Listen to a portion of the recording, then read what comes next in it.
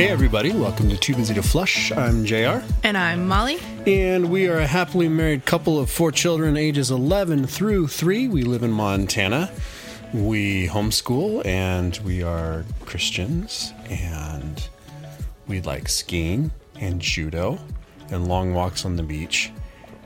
We've never done a long walk on a beach. No, we've never done a long walk on a beach. Actually, we did once. Did we? Yeah, when we took Elise to that conference in California when she was a baby, we probably did a long walk on the beach. Not the two of us, because we had baby Elise with us, but that was, she's 7. And I was in conference mode. Almost 7 years ago. We did walk on the beach. I remember that.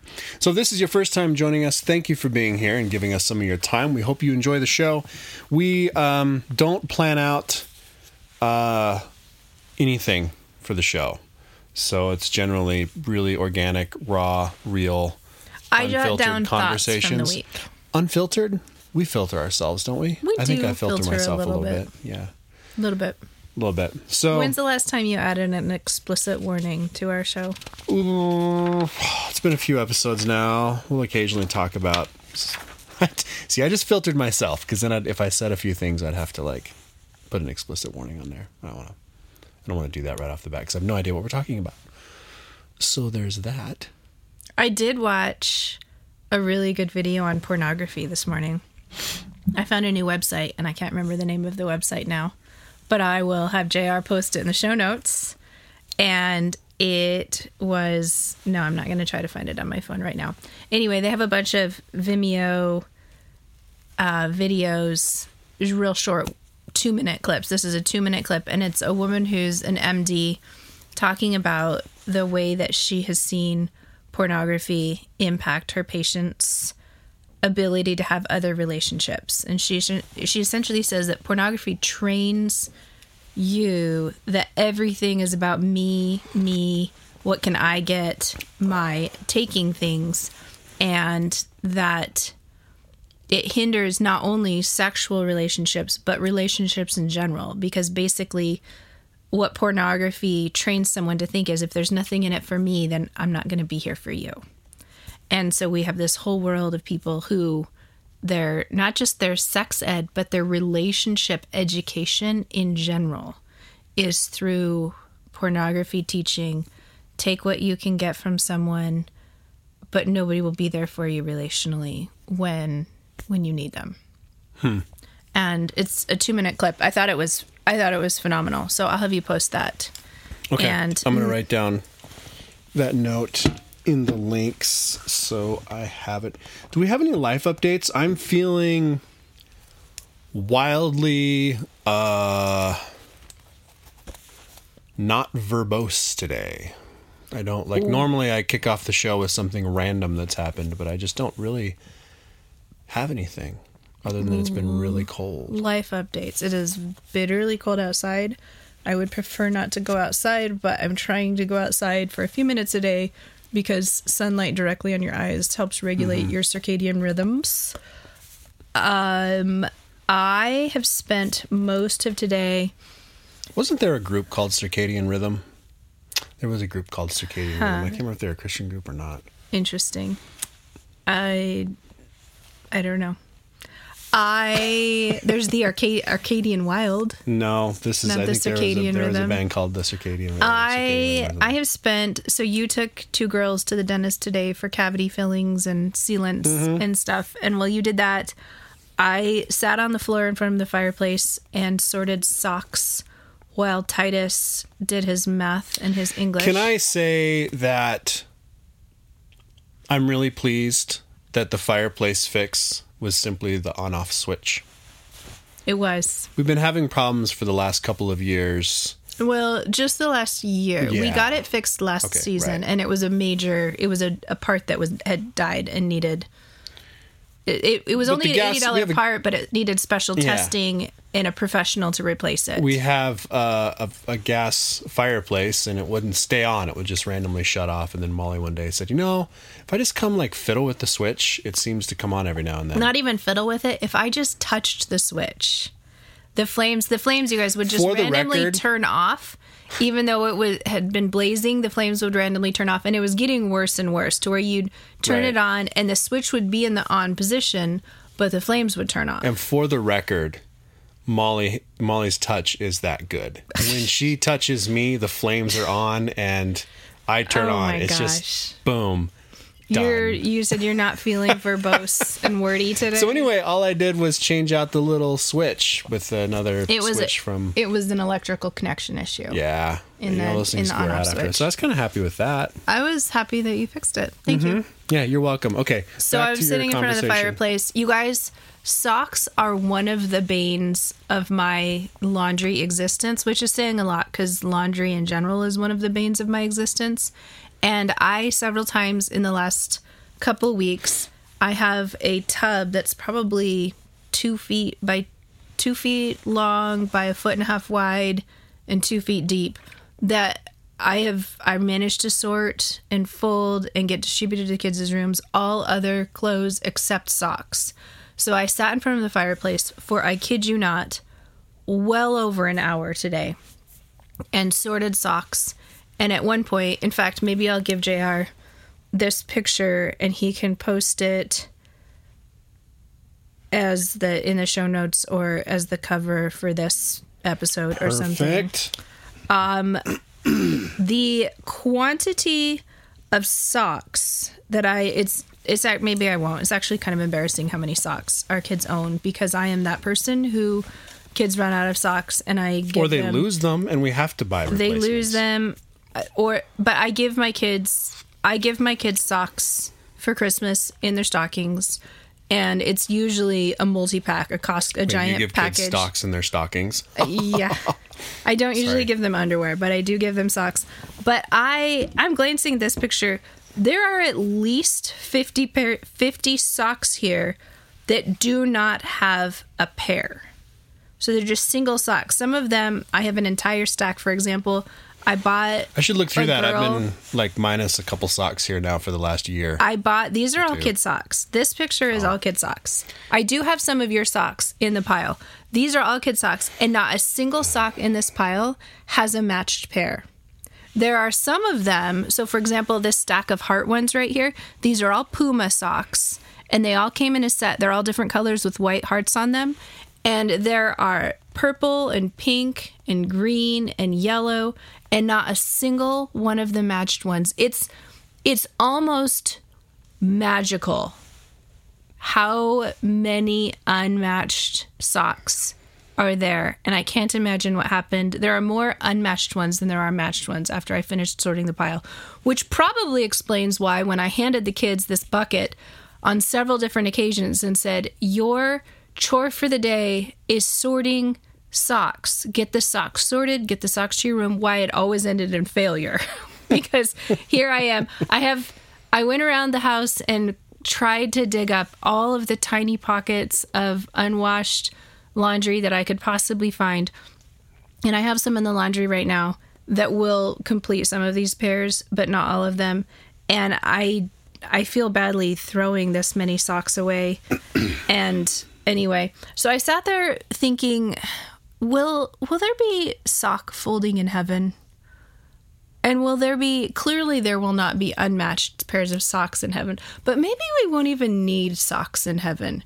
Maybe we'll just We'll have big furry feet like hobbits. No, we'll just get to be barefoot when we're dancing on the streets of gold. Oh my gosh. I mean, barefoot, if there's no crying I or can't pain, why do we wear imagine- socks? We only wear socks to prevent pain, right? Rubbing inside of our shoes or cold feet. So if there's no pain in heaven, we don't need socks. Jesus didn't wear socks. I can't imagine.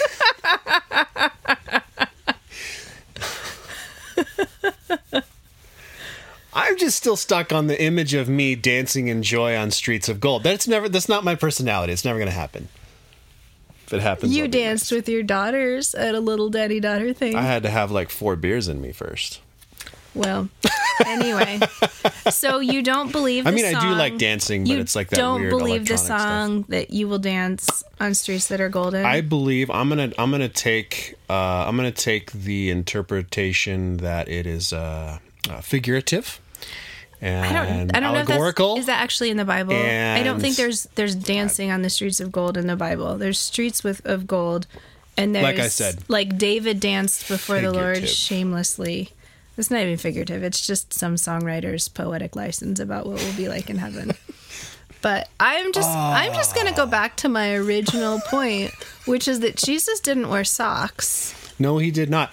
and in therefore fact, there will be no socks in the new heaven and the new earth. one of our kids learned about washing feet in Sunday school on Sunday. And I asked what it means. What's important about it?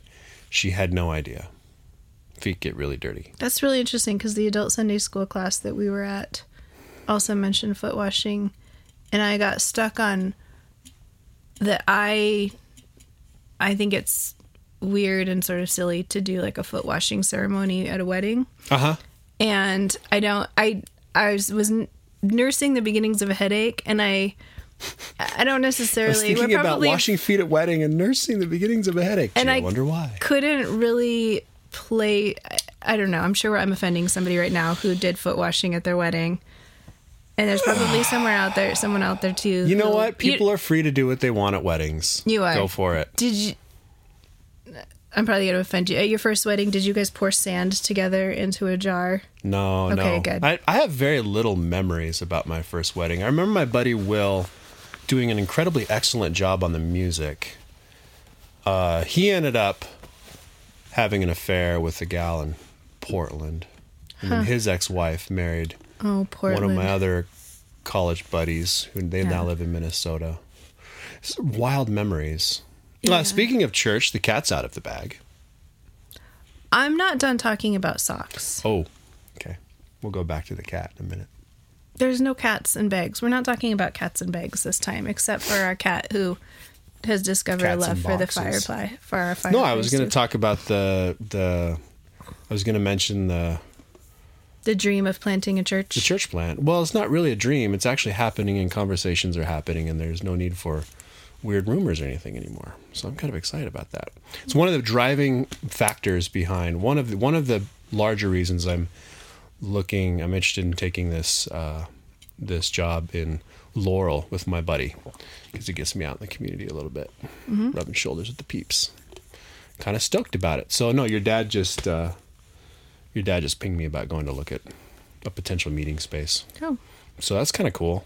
Okay. So friends, that's been something we've been hinting at and talking about for a long time now, but it hasn't been in a place where we can actually mention anything. So now we can actually mention things, which is cool. So excited about that. Anyway, cats in boxes and bags. And No, we're just talking about socks. Oh, I have a friend who cats texted and me. socks. No, socks in heaven. Socks and box and fox and socks. I have a friend. You know that's a Dr. Seuss book, right? Fox and socks checking his stocks A modern Dr. from a Seuss. box full of rocks. So I have a friend, speaking of things that we like or dislike and what heaven will be like, I have a friend who messaged me yesterday, day before maybe, and asked, will we, in fact, I'm going to read the text verbatim because it was so funny to me. I don't think she listens to our podcast. She says, so we can throw her under the bus. no, I'm not going to mention her name, but she says, do you think we can eat lots of ice cream in heaven without getting fat? I'm not drunk. This is a very serious question. I want to see who this is from.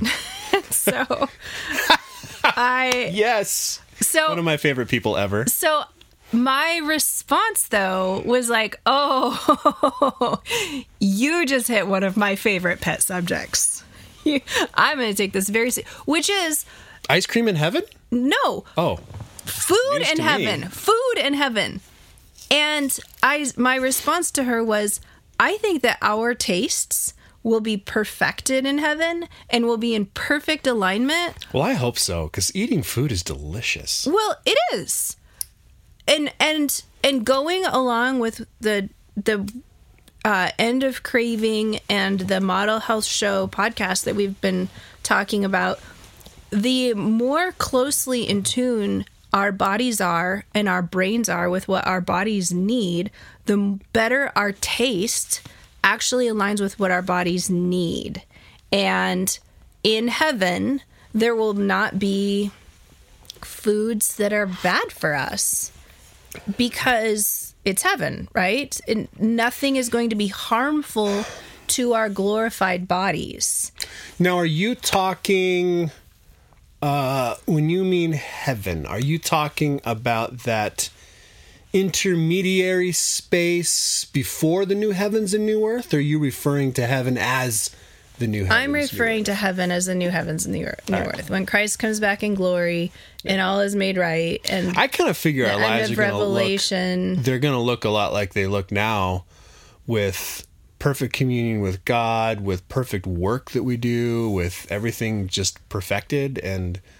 Right. So you look at Adam and Eve. They worked. They enjoyed their work. They were satisfied in their work. They had a perfect relationship with the food they ate, with the environment around them, with their mental health, their bodies. Their minds were in perfect relationship with their bodies. They were in perfect relationship with God, and the world itself was in perfect relationship with itself. And so if you and their goal was to their mission from God was to bring that perfection into all of the earth.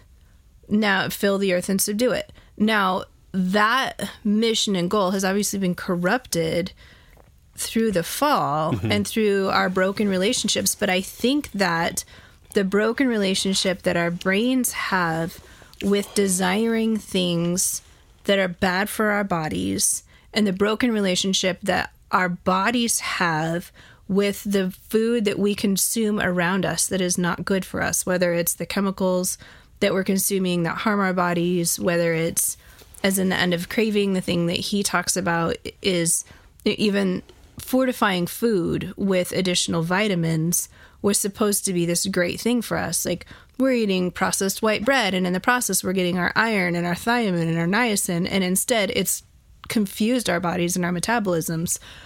And when you eat a pint of ice cream nowadays, you're doing it often. If you're eating a pint of ice cream by yourself, you're doing it out of some sort of mental anguish, right? Or you're doing it out of some desire for a dopamine. Like, so he talks about, what if you just, like, I'm in the mood for ice cream, right? Are you going to eat it? Are you going to eat an entire an entire pint? There's something disordered, I think, in the desire that drives you to eat something that's good to excess. Well, what if you're just like, whatever, I don't care, and you just eat it all because it's good? I think that's disordered. Oh, I think it's a not healthy way of interacting with food, and so I don't know what this looks like. I think that like the eating a piece of dark chocolate satisfies cravings instead of eating 2 bags of potato chips sort of thing. I think that we will be deeply... I'd rather have potato chips. Potato chips are really good. I'm not going to lie. Chocolate-covered potato chips are amazing. We will be perfectly and deeply satisfied in our bodies and our souls in every sphere, in our relationship with our God, in our relationship with each other, in our relationship with work, in our relationship with... just the world around us, and in our relationship with food. We will be perfectly satisfied, and our tastes will align. The psalmist says, taste and see that the Lord is good, and we always read that as being metaphorical, like, be around God and you'll experience his goodness. But I think there's also a very literal sense in which we taste of the goodness of God when we enjoy appropriately the good things that God gives us. And so I am making a note right now to preemptively put a link to the Supper of the Lamb in the show notes, because Molly derives all of my this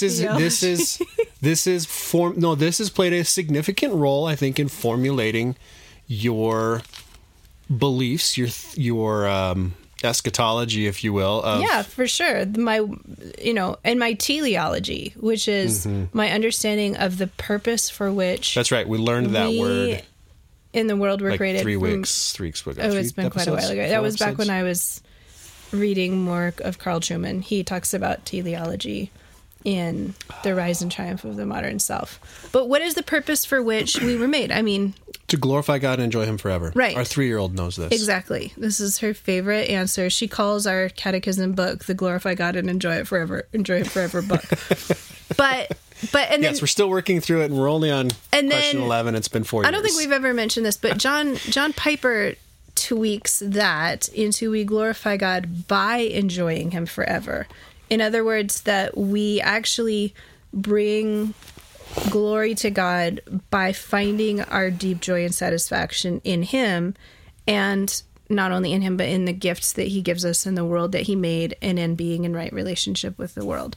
So anyway, all of that is a very long answer, although I gave her a longer answer because I said, if you want to know why I'm so emphatic in saying, yes, you will be able to eat all of the ice cream you want in heaven, but it may not look quite like you think it will look, because you may not desire all of this ice cream. You may eat an appropriate amount of ice cream and your body will say, that's the perfect amount of fat and sugar. I'm totally satisfied. Because the ice cream is going to be perfect, obviously. It will. Well, it will. I mean, for real, though. Like, if you look at a store-bought tub of ice cream, there are so many additives to just a normal ice cream that you buy. It's not good for you. But if you make ice cream at home from good milk and good cream and good sugar and good natural flavors, I would let our kids literally eat as much ice cream as they wanted in a sitting. And first of all, I think that they would be deeply satisfied. They wouldn't eat to excess in it because their bodies would be appropriately gauging the amount of good fat and the amount of sugar and the calories. The calories match what their body is telling them that they're getting. They will eat it to satisfaction. They will think it's delicious. They will enjoy it, and it will not have negative effects on their body. So yesterday, we went to. What was I doing? You were taking your nephew home. I was taking my nephew home, and my daughter Elise went with me. And on the way home, we stopped in at one of our Local restaurants. Commons, and Elise really wanted, because I was going to stop in and have a beer and bring Molly to go cocktail on the way home, and Elise wanted a lemonade, and then she really, really wanted some of those pub chips they make. French Apparently, no, pub chips. Because apparently Greg, the former owner, once came out at one point and just of his goodwill just plopped a bowl or a plate or something in front of Elise. And so she really wanted some. They were so good. They were so thin, so crispy. Amber said they've started doing them fresh now instead of Buying them? or prepackaged. They're actually just cutting them up fresh every morning. And oh, they're so good. So anyway, I've had a one-track mind since you mentioned potato chips. All you want is potato chips? All I really want is some potato chips right now. We have not yet tried potato chips in the air fryer. Let's do it. We should try that. Can we thinly slice potatoes with like the meat slicer? Would that work? We could also do it. We have one of those spiralizers that has different things on it. And you can also use, the box cheese grater that I have. Oh yeah. We can use the cheese slicing edge of that. So you could make your own hash browns with this cheese slicer too then, because you could just shred the potato with the cheese side. You could. I don't like hash browns made by shredding fresh potatoes. They don't. There's something about the way the starches are released in the potatoes. Potato chemistry is fascinating. So do you need to do something different for potato chips? Or is there too much moisture or something? Or Well, so if you're making French fries in the oven, the ideal thing to do with just good old russet potatoes is you cut them into whatever size of potato French fry that you want, and then you soak them in a bowl of cold water for several hours, and it I thought you were going releases to say cold alcohol. Cold water. I'm on board with this. Cold water. and if you somehow that causes the potato to release starches that create gumminess, like chewiness. And then you have to dry them completely. You pat them dry with towels, and then you toss them in oil, and then you bake them at very high heat so it crisps up on the outside. The thing about if you shred the potatoes, the starches are released in such a way that I think it creates more gumminess. There's also a real interesting science to making mashed potatoes, where if you over-mix mashed potatoes, they get gummy. Like, almost have like a... I can't come up with a better description than gummy.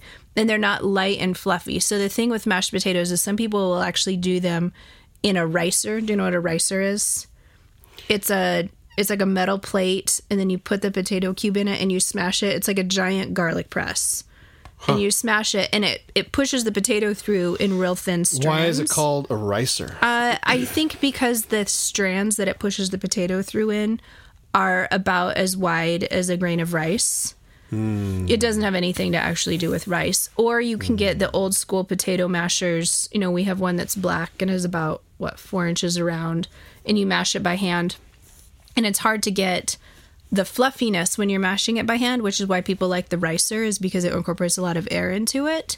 But if you do it in like a mixer, you can very, very quickly just go from fluffy and creamy to like chewy and gummy. And it has to do with the starches in the potato. Well, after the show, I'm going to go upstairs and slice a potato. We don't have any potatoes in the house. What is wrong with us? I have. Are we protesting the Irish? What's going on? No, I make a meal plan and then I shop according to the meal plan for the week. How about your mom? Can we steal some from your mom? My mom doesn't eat potatoes. She doesn't think that they're good for you. I disagree. How am I going to get my potato chip fix? Well, you can go to a grocery store and buy me some bananas and some potatoes while I'm making dinner. They won't really go with the taco salad I'm planning for dinner. But potato chips and taco salad? Yes, they will. It's like a tortilla chip, but with potatoes instead of corn. That is a tremendous stretch, but okay. Moving on. Yellowish and crunchy. I mean, yes, they're cooked the same way, but they don't really complement food the same way. Do you think I could make my tortilla chips in the air fryer with corn tortillas like I used to in the deep fryer? I think you probably could. Think they'd be as delicious? I have a Misto oil sprayer and it broke. I need to buy a new one because one of the things about the air fryer is you need a mist of oil over the top of it, and then it blasts that little bit of oil around and thinly coats everything. And so I've been having trouble with like the fried chicken that I tried to make the other day. I couldn't get the fat circulating in the air that was blasting around it well enough to crisp up all of it. So we can safely say that the air fryer is not a full true replacement for a deep fat fryer because they do different things because they're cooked differently, but it's pretty stinking close, right? Yeah. It's designed to be a close, like people will do donuts in it where they just buy like biscuit dough in the can and then cut a hole in it. Yeah, which isn't a true donut, but we did. So the reason we're talking about the air fryer like it's something new is because it is to us. Molly got one for Christmas, your birthday. One of those. They're close from your enough. mother. I confused them. And so it's slowly been replacing every other cooking appliance in our house. Yeah, it's not every. It's got some very good uses, but I don't think it could replace everything. But I should have tried heating up my taco in there, my little breakfast burrito in the air fryer. Yeah. See, I don't know. Like, there's something very special about a tortilla fried in butter on a skillet. See, I wasn't going to change that part. I was actually musing about replacing how I use the minimal amount of my microwave usage and how I use the microwave. Is very just replacing the microwave because it'll kill you. Microwaves kill you. Yeah, so do cell phones. So I'm getting rid of my cell phone tomorrow. Yeah, right. I have things to say about Apparently, that. I'm kind of snarky. Apparently today. you are. So, I have been thinking for several weeks now. I lectured JR on this at bedtime last night. Oh, man, here we go. This will be from now until... This is good, though. How much time do we have? Now until the end of the podcast is what you guys get.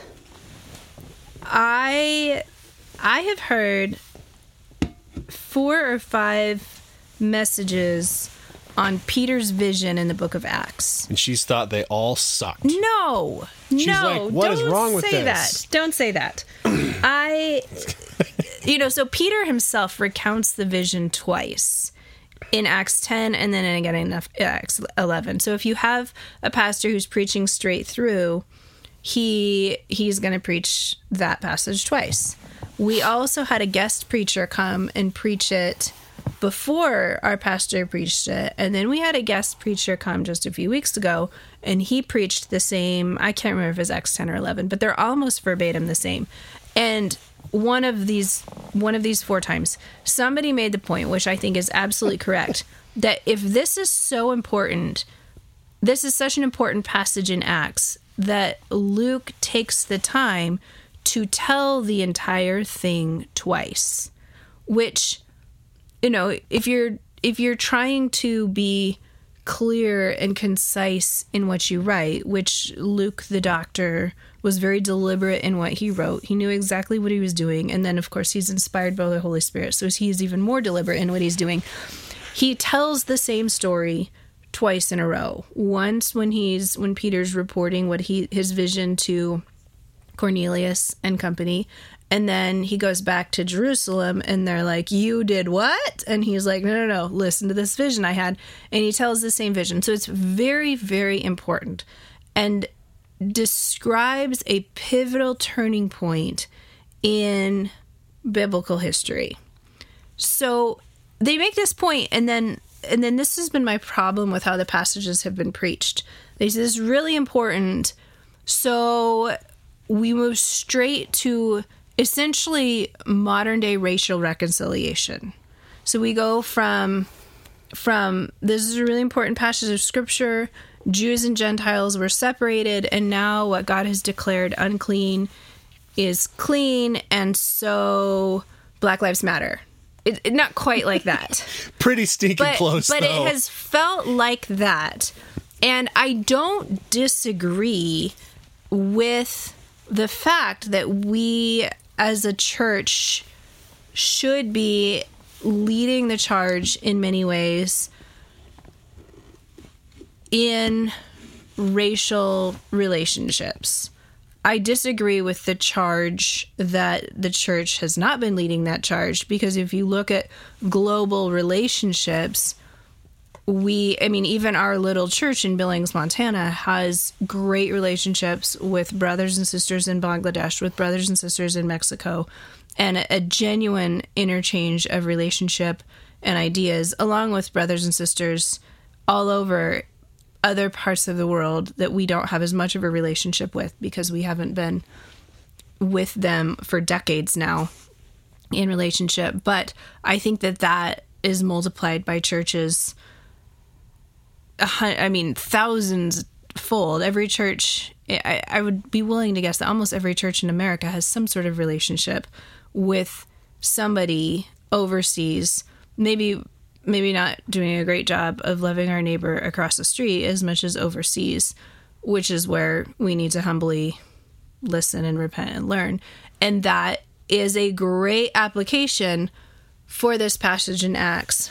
But my problem has been it skips understanding what God is actually doing with Peter in the book of Acts, and it actually makes the application and the understanding of then bringing it to the present day too small and too short-sighted. So here's what I think God is doing in Peter's vision in the book of Acts. Peter's vision is first and foremost a holiness message. And by that I mean that when God tells his people in the book of Leviticus, you shall be holy as I am holy. I believe it's Leviticus 11. I should have looked it up before coming. But it's literally in the passage in the middle of God saying, don't eat shellfish and don't eat, if an animal splits the hoof and doesn't chew the cud, don't eat it. And if it chews the cud and splits the hoof, you can eat it. And then right in the middle of all this, and I just go ahead and add in there, and if a woman's doing a monthly discharge, she's unclean. You can't touch her, you're also unclean. And if you're oozing pus, you're unclean. And then if you happen to touch something, you have to burn it or do ritual purification on it, and on and on and on. And then God says, be holy as I am holy. And then he goes back into all of Leviticus 11:44. And it's literally in the 45. middle of a bunch of list of rules about clean and unclean things. A lot of it's about eating. Exactly. Chapter 10 was about eating. So be holy as I am holy is how do you, and then the clean and unclean. I should have written this out so I could be more concise. The clean and unclean laws were a way of God's people physically and experientially knowing at a gut level what holiness is and what it means to be separated and set apart and presentable to a holy God. If there is any blemish in you, i.e., you have come into contact with something unclean, you are at risk of dying if you come before a holy God. That's why they tied a rope around the high priest before his leg before he went into the Holy of Holies, just in case he had any blemish on him, because coming face to face, and that the Holy of Holies wasn't even face to face, coming face to face with a holy God in your unholiness is a threat to your very life. And yet, God's people knew that without being near God, without God being with them, they were dead. They had to be to draw near to God and to cleanse themselves to have life itself, let alone a full and abundant life where the holy God is looking down on them with favor. And so all of the clean and unclean laws were created to help them understand what it means to live coram Deo, face to face with a holy God. And even that's not possible because you can never be clean enough to live before a holy God. Ed Welch, in a seminary lecture where he was talking about shame, and I know I've mentioned this on our show before, he talked about shame as being an internal experience of being unclean. It's just this deep sense of knowing that you're unclean and unworthy of something. And in his counseling practices, he would talk to people who were paralyzed by shame he would talk to them about the clean and unclean laws. And what was interesting in the Old Testament about things that are unclean is uncleanness is contagious. So if you're clean and I'm unclean for whatever reason, I've eaten shellfish or I'm on my period or whatever, and I touch you, you are now unclean. And if I have, on and on and on, I could come up with literally Leviticus worth of... I'm imagining a kid's game after church called Clean Unclean, where they run around and one person tags, you're the leper this time, and they tag everybody else and they become unclean. Then suddenly only Jesus, somebody's like, well, I'm Jesus this time, and they run around and clean everybody by touching them. It's right. A fancy game of tag. It is. It's... That would be a hilarious vacation Bible school thing. But what you mentioned then is Jesus running around tagging everyone, that's the crazy switch from the New Testament, from the Old Testament to the New Testament, is in the New Testament, what does Jesus walk around doing? He walks around, he touches lepers. He touches people who are ritually unclean. He associates with the woman at the well, who is unclean. The woman who's had the discharge for 12 years or whatever, she touches him. Under Old Testament law, Jesus would have become unclean and unworthy to be able to go into the temple, to present himself to God, all of these things. And then other people should have not shunned him because uncleanness is contagious. But for Jesus, his holiness / cleanness trumps all other uncleanness. So what happens is the unclean woman does not make Jesus unclean, but he heals her, and she has become clean by him. And that's why the shift from Old Covenant clean, unclean laws are abrogated. It's not some arbitrary thing. But it's because the holiness of God is now with and among us and in us, so that because we have Christ's holiness, we don't have to be afraid of unclean people. We are making us unworthy or unable to be in the presence of a holy God. Having Christ in us and his perfection applied to us means that when Jesus says things like, I'm the way, the truth, and the life, no one comes to the Father except by me, now we don't get to God by the priest who has done all of these clean things and goes into the Holy of Holies once a year. We get to God through Jesus. And we don't have to worry, and when our identity is in Christ, we don't have to worry about other people making us unclean. So the Jews in the Second Temple period had all of these rules and laws that kept them away from Gentiles, right? And they had turned them into a superiority thing. Like, we're better than you, we won't eat with you, we won't be contaminated by you. And they had internalized a sense of superiority because we're God's people and we're not going to be sullied by dirty Gentiles. But that's the sinful application of that. The actual point of the separation laws was they are a threat to you because their uncleanness, their unclean food, their unclean being, their unclean habits will actually separate you from God. They are a threat to your relationship with God and thus to your very life, if you believe that your relationship with God is life.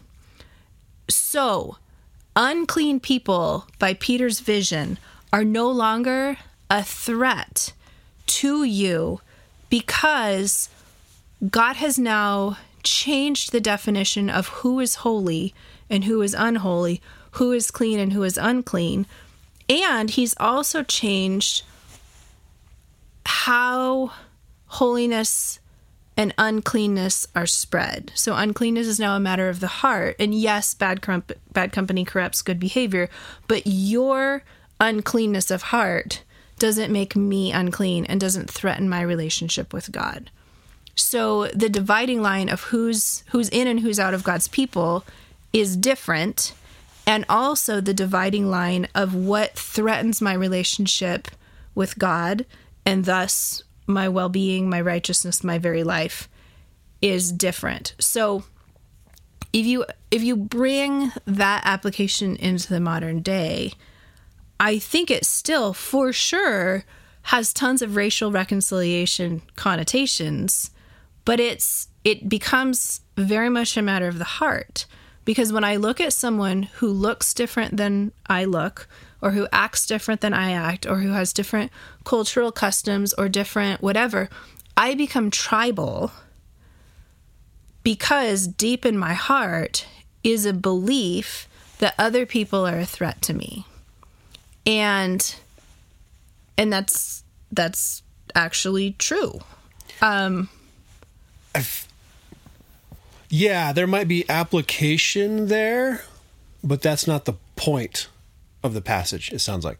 You see what I'm going? It is like, the point of the passage, but they're preaching like one application of and totally missing because none of the sermons I heard from any of these people touched on the holiness issue.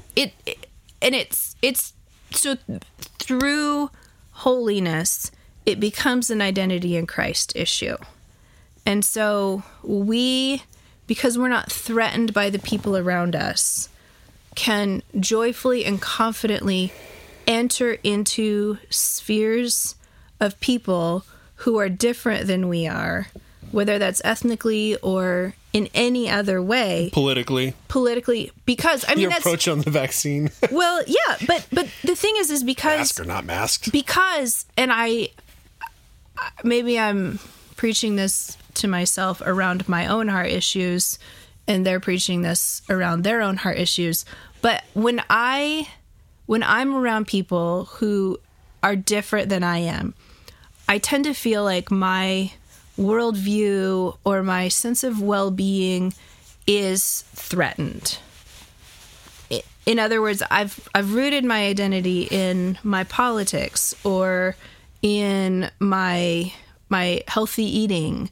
And when someone says, I'm healthy, I eat healthier than you do, even if it's an 8-year-old boy who's being a turd, which may have happened recently, when somebody says, I eat healthier than you do, I have this visceral reaction that somehow you're threatening, and it's my self-righteousness. It's it's the structure that I've created around myself to say, I'm doing okay. I'm doing okay in this world. I'm feeding my family well.